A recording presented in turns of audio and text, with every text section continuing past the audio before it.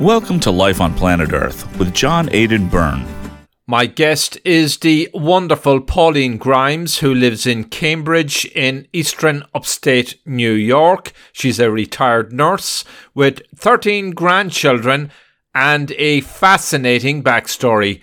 Pauline Grimes and her mom and Pauline's siblings modelled for the late Norman Rockwell, the famous American artist. It was exciting for my mother because she knew Norman Rockwell. Everyone knew the name. And we're little children. I'm 5 years old, and I just knew him as a nice man. I have good memories, fond memories of him. Didn't really know that he was famous as children. And so my mother, it was a beautiful day for her that her children were able to model. And she modeled as well as an Indian papoose, an Indian lady. A voyage of discovery in an uncommon age of unparalleled scientific, economic, political, and social upheaval, Life on Planet Earth searches for the unvarnished truth, answers, solutions, and above all, hope for our existential crisis. I hope you're all well. We'll hear more from Pauline Grimes in a wee moment. Her full story is part of a new book which will be coming out. It's titled Call Me Norman, the backstories of Norman Rockwell's beloved models. The author is S.T. Haggerty. You heard him last week in my episode with Jarvis Rockwell, son of Norman Rockwell. And here's a short clip. The head process he went through. First, he did a sketch on a piece of typewriter, a patterned typewriter paper. Then he tried to figure out who he was going to use in it, and then he'd have Gene Pelham come over and do photographs. Then he'd take the photographs and put them in a Belopticon, which blew the photographs up on a piece of architect's detail paper, and he would trace around where the photographs would be on this paper. And then when we got those all done, then he would take the piece of architect detail paper, which was on a drawing board, and take it put it on his easel, and then he would do a very careful charcoal drawing of the whole thing, and then he would photograph that, and he would have that photographed, and then he would blow that up on the canvas and trace that on, and then he would take that in and then call me Norman, because he told everybody, whether they were little kids or adults, they'd say, "Hi, Mr. Rockwell," and he'd say, "Call me Norman," to everybody. So in other words, he was a very down-to-earth individual. He felt it made people feel more comfortable than. Pauline Grimes, or Pauline Adams Grimes to give you her maiden name, is my guest in a wee moment. She posed for Norman Rockwell with her mom and siblings. Their memory is especially immortalised in Rockwell's We the People's picture, and Pauline will tell us more about their experience. Pauline did not have much growing up by way of material goods, but her outlook and optimism and what keeps her strong is inspiring. Her memories of Norman Rockwell is a rare insight into this famous painter. There will be lots and lots more in S.T. Haggerty's Call Me Norman, the backstories of Norman Rockwell's models. I'm your host, John Aidan Byrne. Joy is that special quality that makes one healthier, wealthier and wiser. But a joyful outlook is a tough thing to muster in the post-pandemic age of economic decline and social unrest. Fortunately, a new book is bringing hope and timely, actionable advice people can use to better their lives in the post-COVID era. From the ambassador of joy, Barry Shore, comes The Joy of Living, How to Slay Stress and Be Happy. Part workbook, part bullet journal, part memoir, this book serves as an inspirational guide to happiness and self-improvement in a time of unease and misgiving. Author Barry Shore shares his incredible story of perseverance after being afflicted with a crippling disease that left him completely paralysed overnight. Rather than wallow in self-pity, Shore instead chose to better his life and the lives of others, discovering the joy of living regardless of circumstances. In The Joy of Living, How to Slay Stress and Be Happy, Shore reveals 11 unusual yet practical strategies for finding peace and happiness each day. The Joy of Living, How to Slay Stress and Be Happy has been released. To order The Joy of Living, How to Slay Stress and Be Happy, go to barryshore.com/book. That's barryshore.com/book. barryshore.com/book. Sure, look, it's grand to have you back.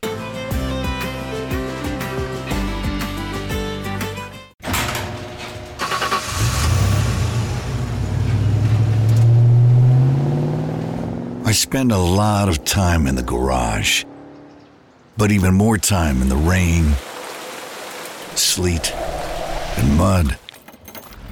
In 95, I helped tow your moving trailer.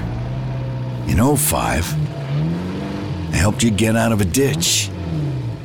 Yeah, I know I'm a bit rusty, and sadly in 09, it was sparks from me, your handy chains, dragging behind your truck that accidentally started a wildfire. Sparks from dragging chains can start a wildfire. Spark a change, not a wildfire. Visit SmokeyBear.com. Brought to you by the U.S. Forest Service, your state forester, and the Ad Council.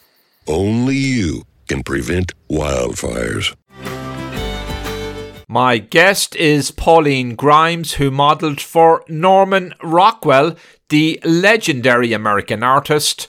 I'm your host, John Aidan Byrne. Pauline, great to have you on my show. I woke up this morning and the snow was outside in the woods. I looked through the kitchen window and I saw this beautiful landscape, and I was immediately reminded of Norman Rockwell. I was said to myself, hey, that was a great Norman Rockwell landscape experience. They were the kind of portraits and images and pictures that he put on canvas. Yes. He has had some remarkable ones, and they're all icons. He's part of the American experience. Yes. You were a model for Norman Rockwell. Tell us all about that. It's a fascinating backstory that Steve Haggerty has caught and written about in his book, which will be soon published. Yes. Well, my dad left us when we were little, and my mom has 5 children. And in the evening, she would gather us around, and we would sing Negro spirituals. And she would hire a taxi and take us all over and to sing to people. And one of the people that we sang for was Grandma Moses. We went down and we sang Negro spirituals to her. And I remember her hair was all done up in a little twist on top of her head, and the high blouse, high beautiful lace coming up to her neck. So graceful and so kind. And we sang for her, and she clapped her hands and she said, beautiful. She thanked us so much for coming down. And it was soon after that my mother got a call from Norman Rockwell, and he invited us up to his studio in Arlington to model for him. And he wanted to know if my mother would bring us up, if it would be okay if we could model for him. And she said yes, she would love to. And so because my mom didn't drive, she hired a taxi, and he took us from Cambridge to Arlington, Vermont, about 17 miles. And Norman paid the car fare, and Mr. Butler, our taxi driver's name was Mr. Butler, he paid the fare. And so we went up. He had spoken to Grandma Moses before we even came. He was looking for a Black family to model in the painting The United Nations. And he didn't really know anyone from being in Arlington. He didn't really know of any families.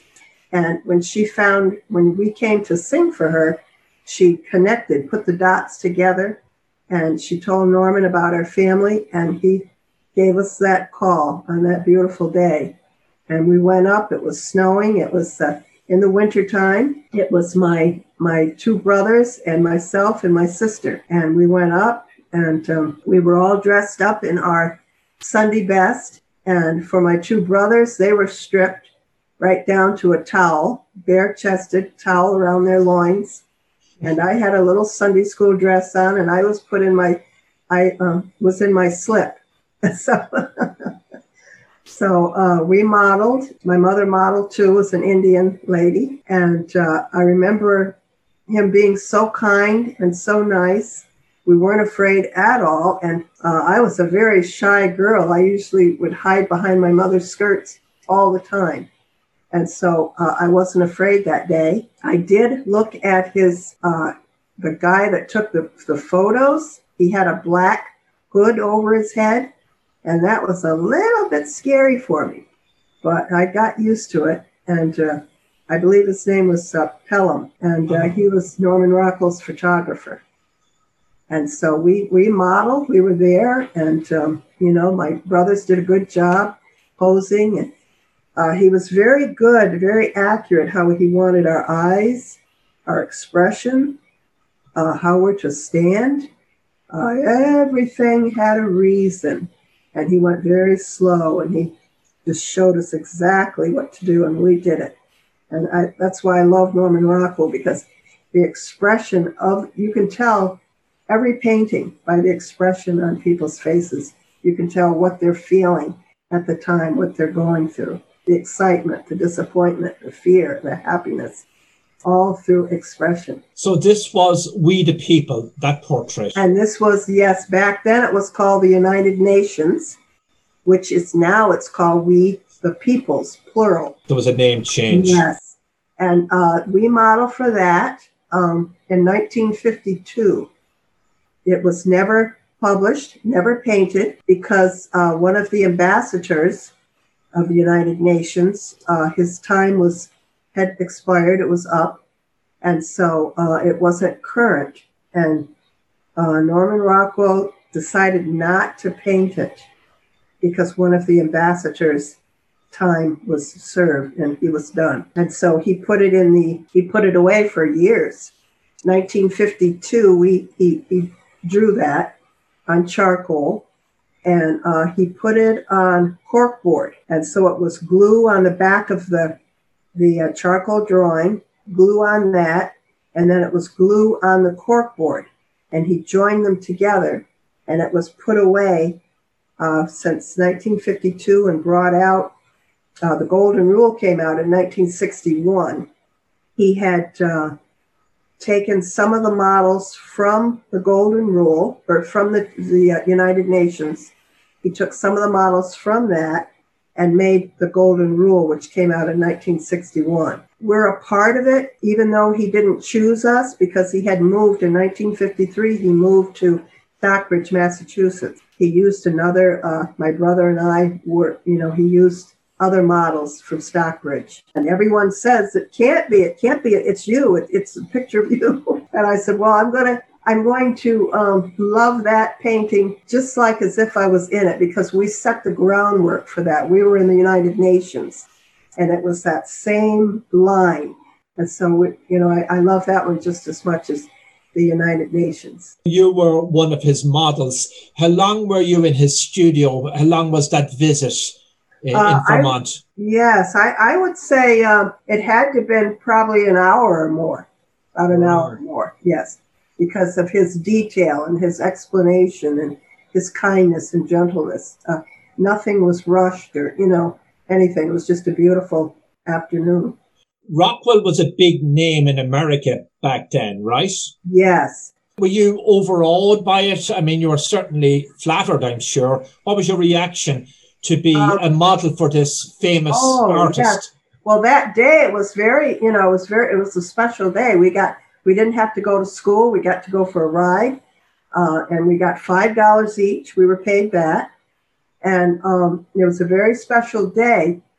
It was exciting for my mother because she knew Norman Rockwell. Everyone knew the name, And we're little children. I'm 5 years old, and I just knew him as a nice man. I have good memories, fond memories of him. And we didn't get the same. We just knew him as a nice man. We didn't really know that he was famous as children. And so my mother, it was a beautiful day for her that her children were able to model, and she modeled as well as an Indian papoose, an Indian lady. Yeah. So there's a lot of people in that United Nations We the People Norman Rockwell portrait. Are most of them still around? I'm sure they're up in years. Yes. We have every year or every other year, we have a Norman Rockwell Models reunion. And You have a reunion? Yes, every 2 years. We get together in Vermont. It's usually in a different place. A couple of years ago, it was at the Norman Rockwell Bed and Breakfast in Arlington, Vermont, behind the covered bridge. And of course, that's where he lived there, and his studio is there. And we had a lovely time there, going into his studio, and many of us having lunch together. And then it was not last year, but the year before, the Vermont models joined in with the Stockbridge models down in Stockbridge at the Stockbridge Museum.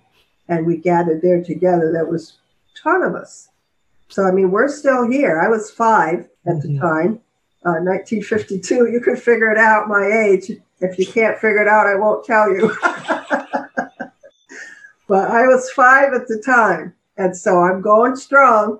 Oh, you sure are. You sure trying my best to look young. Yeah, well, you give a fantastic interview to the New York Post in that big spread that was done on Norman and Steve Haggerty's forthcoming book. I just want to quote from it because you've had a history and you've had an enchanted life, but it wasn't growing up the easiest of lives. But I sense you're a very optimistic person. So I'm glad we've had this opportunity. And to quote from it, we lived in Cambridge, New York, and my mum was a single mom who didn't drive and she couldn't afford to pay for a taxi to Arlington.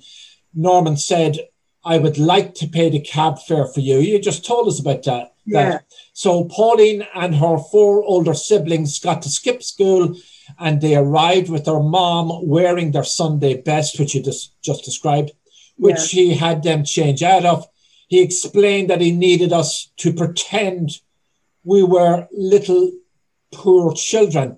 I was a happy child, but we were very, very poor, and we went hungry many times and didn't have proper heat or clothing, so it wasn't very hard to pretend. Adams added that Rockwell sipped Coca-Cola. Then he's going into all that kind of details. So that's part of the story by Rachel Lineri at the New York Post. It's superb. So you didn't have a lot growing up? No, we didn't. We had next to nothing. And we would just go hungry a lot of times. We were almost malnourished. And it came to the point where I was asking friends at school for their lunches, and they gave them to me. That was an act of God.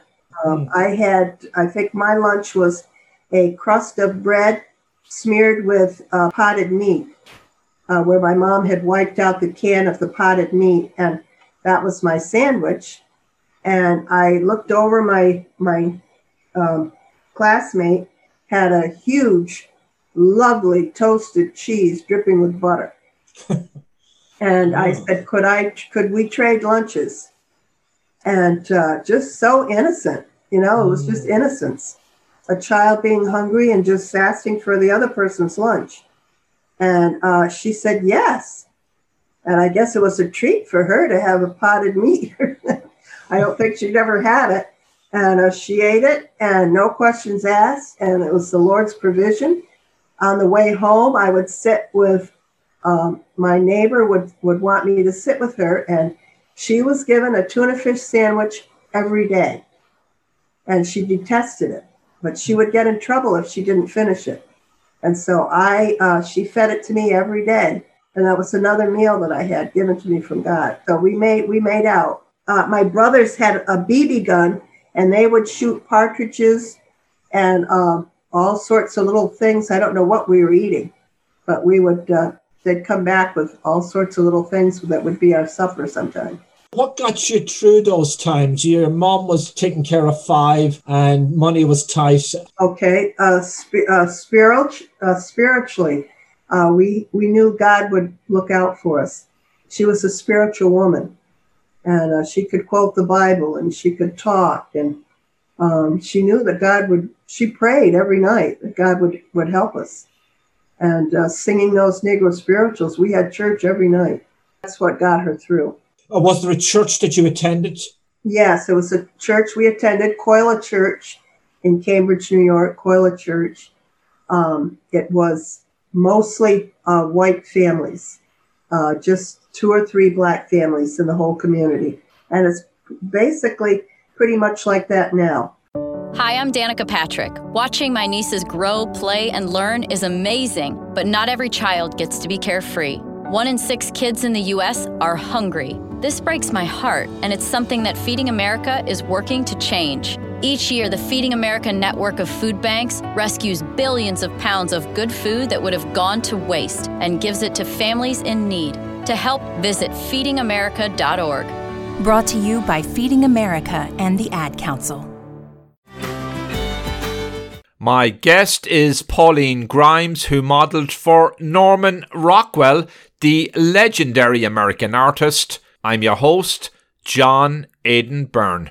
What do you think of Norman Rockwell? Did he capture the essence of America and the life you knew and the life that America went through during those years? Back then it was slow, yes. Yeah, it was a slow life, not fast, for the Vermonters. And that's what he enjoyed, because he came from New York. And, when he moved up here in 1939, he loved the calmness, the peacefulness, the average person. No one really had money, but it was just the average family. That's what he loved. Well, he caught on canvas the rural simplicity of those times. Yes. Is any of that left? Yes.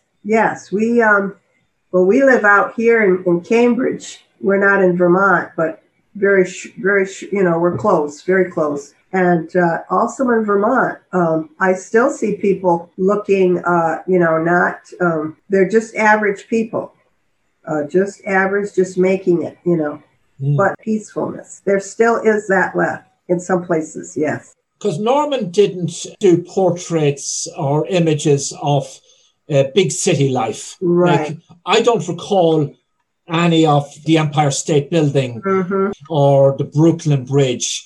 I have one in the background there.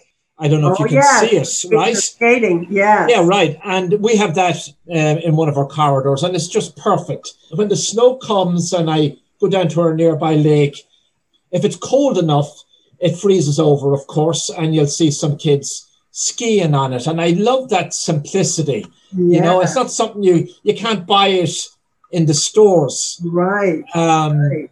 And he caught all that essence. Norman's memory is perpetuated everywhere. You go into diners, you go into stores, you go into people's homes, you see those portraits hanging. What do you think when you go into a diner today and you see Norman Rockwell all over?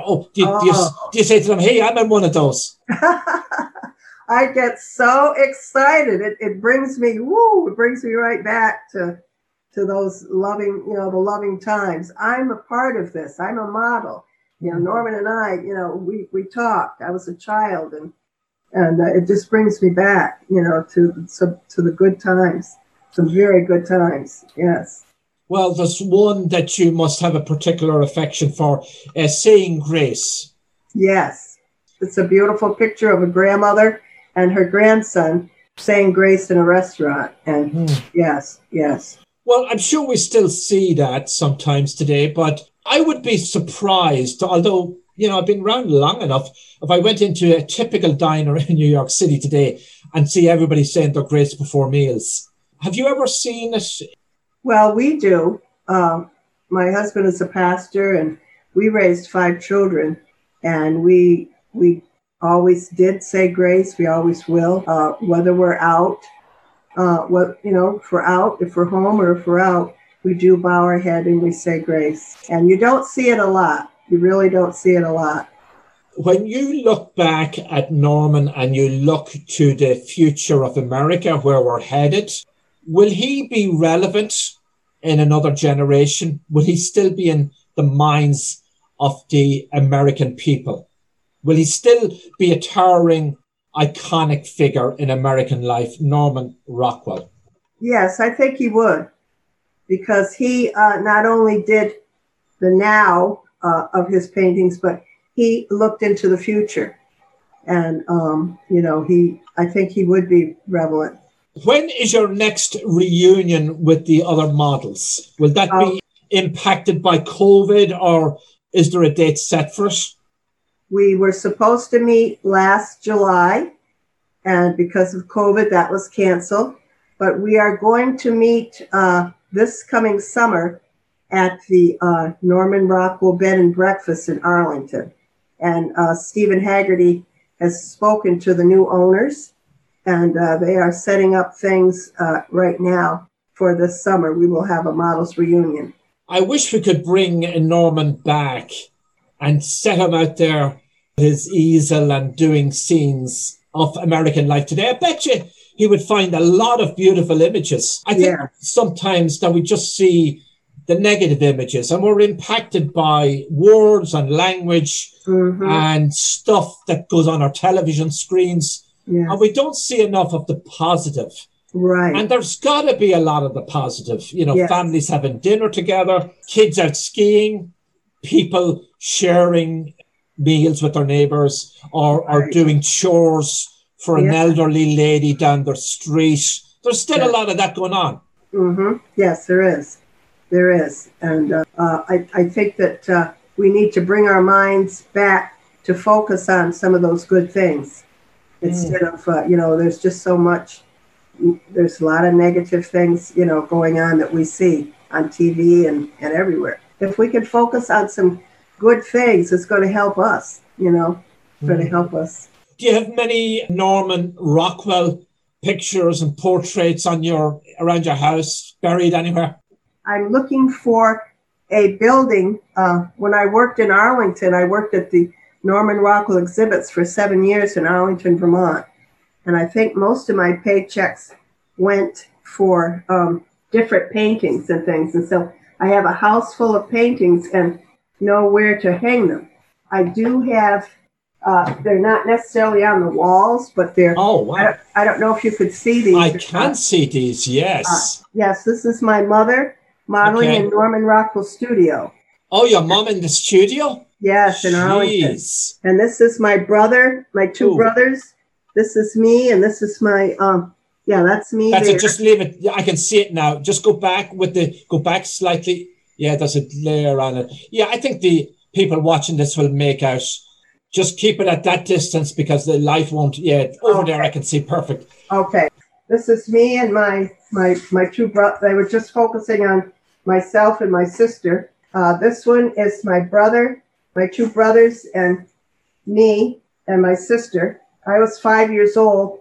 You could see by our arms that we were basically skin and bone, the children. After our clothes were taken off, we were very, very skinny. This is the picture of when we were invited. They were celebrating their 70th United Nations celebration of the United Nations. And we were invited down with Deputy, I have it written down now how to get his name right, Jan Eleazar. He was a deputy secretary for the United Nations. They were celebrating their 70th anniversary for the United Nations. And this is a picture of him here with some of my family members. This is me and my grandchildren. They're striking image. They're great memories. Yes. And of course, this is the golden rule that this came after the United Nations. They thought that this was me. I said, no, he took us out and put others in. And that was my brother, we thought. But they took us out of that. They used other models. Okay, well, you got into you did get into one anyway, so that was a beautiful. But we did get into this one is that's the United Nations. That's a lot of models. Yes, this is me over here. This is my brother. I'm wondering about the technique. So you went up to the studio. There was a photograph taken as well? A photograph, yes. And then he integrated all the different models. Yeah. It was a long project. Yes, because it was just one family at a time. We didn't have all these people. We didn't all come together. It was just by appointment, and he would have the photographer take a picture of us. And in New York City, when he first started out, he used live models. And it was an all-day thing, coming back every day. And he decided he couldn't do that. So then he decided to take a photograph, and then it wouldn't tie up the model for weeks. And that's what he used when he was in Vermont, from a photograph. And just from meeting us and the poses and things like that, the pictures and things. So that We the People, the United Nations, is now in the United Nations building. It was on tour, and when we went down to the United Nations, we saw it. It was on tour, a beautiful display of the same picture. Now I would imagine it's back at Stockbridge, because that's where they retrieved it from. Stockbridge, wow. from the archives, and it was disintegrating. And so they had to send it away and take the glue by hand, scrape the glue off the charcoal drawing, and then scrape that cork board, all that off. And they had to send it away, and it was put in a fluid because it was literally disintegrating.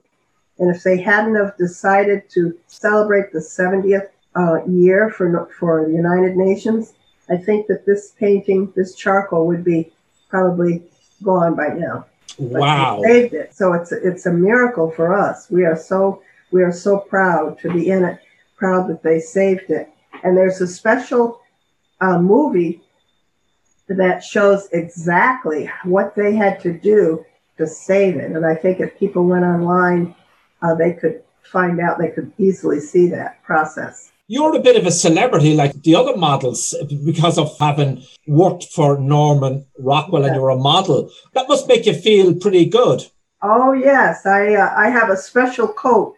It's a coat of many colors. And when we have our celebration, I bring that out. It's beautiful colors. And I put on earrings and makeup, and people can see me from all over. They just said, "You're one of the models." And I said, "Yes, I am." They can spot me a mile away. Yeah, I'm very excited when I go to the reunions. I knew about Norman Rockwell all my life, and I didn't grow up in America. I grew up in Ireland, but I learned more about Norman when I came here, because you see his pictures and portraits and all the United Nations, that big picture he did, hanging everywhere, and they were on Christmas calendars. And I've grown very fond of what he's done. He sounds to me, because we talk a lot today about unity, he sounds to me, in his own way, he was a uniter. He brought people together. Yes, he did. Yes. Yeah, and that's, he had a knack for that, a drive to bring people together. You know, he was just that kind of a person. And he devoted his whole life to doing that. His whole life. He would come out for meals, and his whole life was basically spent in the, in his little cabin there where he did his work. Because he spent a lot of his artistic years in Vermont, and then he moved to Stockbridge. Yeah. Mm-hmm. Having originally left New Rochelle, which was much too busy for him. Oh, yes. He didn't care for that. Yes. Yeah, he didn't like that sort of frenzied urban kind of lifestyle. And it was like, as it was described, it was kind of an artsy community, but he wanted out of there. Mm-hmm. So he found his haven in Vermont, and then he moved back out of Vermont to Stockbridge. Mm-hmm. Did you stay in touch with Norman through his life? Stay in touch with the family? Did you have that kind of synergy? No, that's one thing that I regret. My mom, of course, didn't drive. He did come to our house that same year, I modeled in the Look magazine cover for him called How Goes the War on Poverty? And that was the second time. We modeled for him twice. And this is me down here with my eyes. Can you see that? Should I back it up? I can see it, yeah. How Goes the War on Poverty? What year was that? That was that came out, I believe, in 60, 61, something like that. It's a quote by Lyndon Johnson. It says, "Hope for the poor, achievement for yourself, greatness for your nation." And so I think that's why he was attracted to us. He knew we were dirt poor, and he wanted to touch that, and he wanted to expose it, and bring light to that, to help people. That's what he was in business for. We don't want to get really political here, but have we dealt with the issue of poverty in America the correct way? We should take care of our neighbours. It's a Christian and human instinct to help all of those who are marginalised. Yeah. But we seem to disagree as a nation and globally about how we go about that. I mean, I've never heard anybody on the left or right saying, I want to leave people in poverty. They all want to lift people up, but it's how we go about it seems to be where the debate begins. Yeah. And I think we have to start in our own neighborhood, that's the beginning, help those that we can. We help with, bringing food to the food pantry and giving clothes, whatever we can do to help, encouraging people.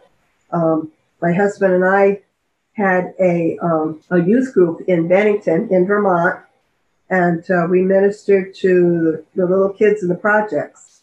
And we did that for 10 years. And we loved it. We played games with them, spent time with them, and it was a joy. And I think if everybody can do just some little thing, that's going to help. So it begins in the home and your neighborhood, and you can create this and it goes out. Virtuous circle. You don't have to conquer the world. Just take care of your nearest and dearest and spread it out. Yes, that's how I feel. Yes. So, Pauline, we're going to wrap up here. Any abiding memories that you want to share with us about Norman, the legacy he left, and what is that legacy? What should we take away from Norman Rockwell's life and work?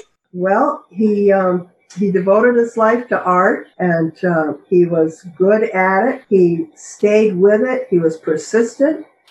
It was his life, and I think we should just take away the love of art.